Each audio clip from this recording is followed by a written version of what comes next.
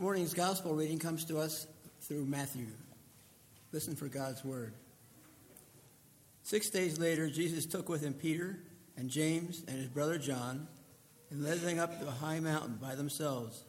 And he was transfigured before them, and his face shone like the sun, and his clothes became dazzling white. Suddenly, there appeared to them Moses and Elijah talking with him. Then Peter said to Jesus, "Lord, it is good for us to be here. If you wish, we will make thee a dwelling here, one for you, one for Moses, and one for Elijah."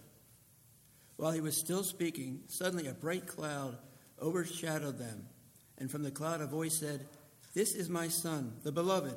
With him I am well pleased. Listen to him." When the disciples heard this, they fell on the ground and were overcome by fear. But Jesus came and touched them, saying, "Get up and do not be afraid." And when they looked up, they saw no one except Jesus himself alone. And they were overcome as they came down the mountain. Jesus ordered them, "Tell no one about this vision until after the Son of Man has been raised from the dead." Here ends this morning's gospel reading.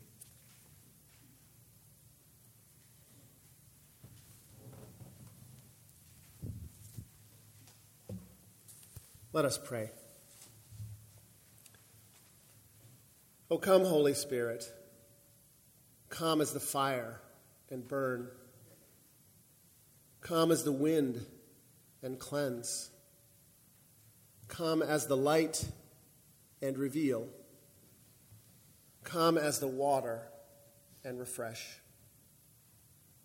Holy One, convict us and convert us and consecrate us until we are wholly and completely yours. Amen. Well, as you may know, this story rolls around every year on this particular Sunday, Transfiguration Sunday.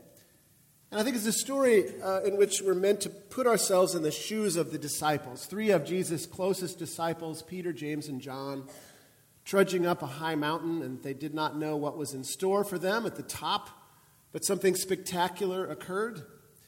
Jesus, whom they had been following for, these many weeks, is transfigured before their eyes, glowing white. And appearing with him, Moses and Elijah, two of the most important figures in the history of Israel. And so we're meant to understand through this spectacular scene that Jesus is the fulfillment of Jewish history. The fulfillment of God's covenant, God's promise to the people of God, and by extension to all of humanity. And so Jesus, in this scene, as a colleague of mine spoke to me about his understanding of the text, this is as if Jesus is the lens through which God can clearly see us and we can clearly see God. And as if we don't quite understand the meaning of this, a voice comes from the clouds, from the heavens, the voice of God saying, "This is my Son, the beloved, with whom I am well pleased. Listen to him." Now, I think that last phrase is something we often gloss over as we think about and read this scripture lesson, this text, but it's on that I want to reflect with you for a few minutes this morning in this short homily. To listen. Jesus is the God-man through whom we have a clear picture of God. And the simple commandment of God is to listen. Just that. But how do we do that? How is it possible that we might listen to God? I want to talk this morning a little bit about prayer, about your prayer life. And I hope that all of you have a prayer life. If nothing else, that when your head hits the pillow, you take a moment to have a conversation with God. Often people give thanks for the day. But I hope that you're encouraged also to develop disciplines that might intentionally set aside time for conversation. I use a podcast, actually, in my prayer life. It's called Pray As You Go. You can use it in your commute if you're driving or if you're on public transit. It's a great way to make your prayer life a discipline. Now, I think probably few of us have had spiritual experiences quite as spectacular as Peter, James, and John, who saw Jesus transfigured on that mountain. And yet, I'm sure that there are many people in this sanctuary who have had very impactful spiritual moments. I certainly can say that I have had a number of them, ones that I might refer to even as conversion experiences, those mountaintop moments of insight, of spiritual clarity. And yet, if you've had such moments, you know they don't last for long.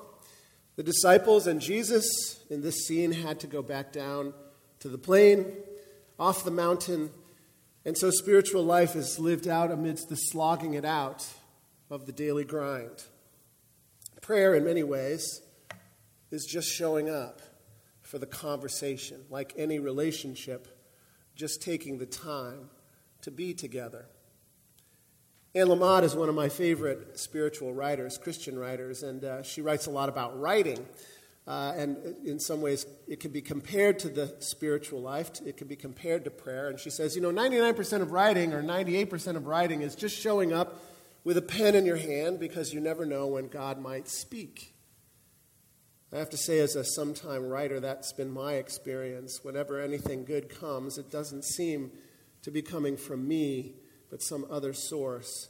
And so the key is simply showing up at that desk with a pen in your hand or with a Bible. Prayer is in a lot of ways just showing up for the conversation. But think about when you pray, what happens. Often, people ask for things. And that's not a bad thing. The Sermon on the Mount, which we focused on the last couple of weeks, Jesus says, ask, seek, knock in your spiritual life. Ask and it will be given. Seek and you'll find. Knock and the door will be opened to you. And yet, we might think about whether we take the time when we ask to listen for what the response might be. To try to discern when we seek, what is it that we shall find? What does that door opening mean? What does that mean for us in our life? Do we listen as we pray? Lately, I find that I have been trying to do that much more intentionally as I pray. Not only to give thanks, not only to ask for things, Lord, protect my son and guide him, but to listen. Listen about really specific things that I need to find answers for. And one might wonder, how could God possibly care about the minutiae, the details of my life? And yet that is the miracle of incarnation, that the infinite and almighty became human in a particular person who has told us that God cares. God has numbered even the number of hairs on our head.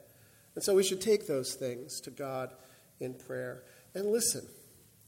I do a monthly meeting with my spiritual director. I do spiritual direction. And it's all about the question, where is God in that? You talk about your life, you talk about what's going on, and your spiritual director, eventually says, where's God in that? It seems like kind of an easy job in a way, and yet she is an extremely wise person to help guide me into answering that question. Where is God in your life? So when you pray, listen. That's point number one of this very short sermon this morning. But second point is, I think, the more important one. As Christian people, we cannot exist as atoms, as isolated units out there praying to God. It's not just about me and Jesus. It's important that we have a personal relationship with Christ. But that's not all it is.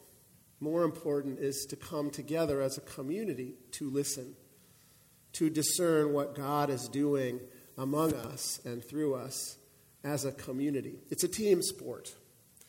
And so that's what we're doing this morning. By the way, those of you who know Presbyterian polity know that when we elect elders to the session, we're not electing them to represent you. It's different from the kind of government that exists in Washington, which actually was patterned after Calvin's model that he created for the government of Geneva, Switzerland.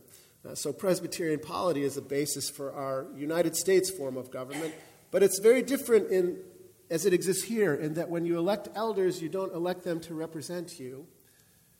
You actually elect them to represent one person. Perhaps you can guess who that is. The session, the governing body of this church, consists of elders elected to discern the will of God. And that may mean making decisions that are unpopular among the people. So all that to say that what we do as a community is to try to discern what God is doing among us. And I think we've done that over the years. We've actually put some energy over the last decade or so to listening. 5 years ago, I know I've spoken about this with a fair bit of frequency the last while. We did what was called a strategic planning process. Actually, at some point, I think we called it a strategic listening process. And out of that came something pretty specific, a recommitment to reaching out to the community, to reaching out to people who are very different from us, people coming from prison. But the process of listening is never done. We always need to keep doing it. And so as Kyle mentioned today, what we're doing in worship, as an act of worship, is a very specific way of listening. We're filling out a survey. It's a national survey that will help congregations throughout the United States to think about who we are as a church at this time. But it's also going to help us as a congregation to understand who we are. It will be very useful to us as we seek to understand where God is calling us into the future. And so in a very few short moments, when I stop talking, you're going to be using your blue or black pen in filling out that survey. And as Kyle encouraged you, I also encourage you to think of this as an act of worship, as an act of listening for the voice of Christ among us, calling us forward into the future. If you have already done the survey, good for you. You have a few moments to meditate and to pray, and do it now. Make that a new beginning in your prayer life as the season of Lent begins. But now let us take a moment to pray as we seek to listen and as we fill out the United States Congregational Vitality Survey.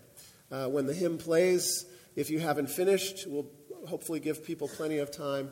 But if somehow you haven't finished when the hymn plays, please do take time later in the service or after to fill it out. And as Kyle mentioned, give it to him as you enter the pancake breakfast, and if you're not coming, just leave it on your pew.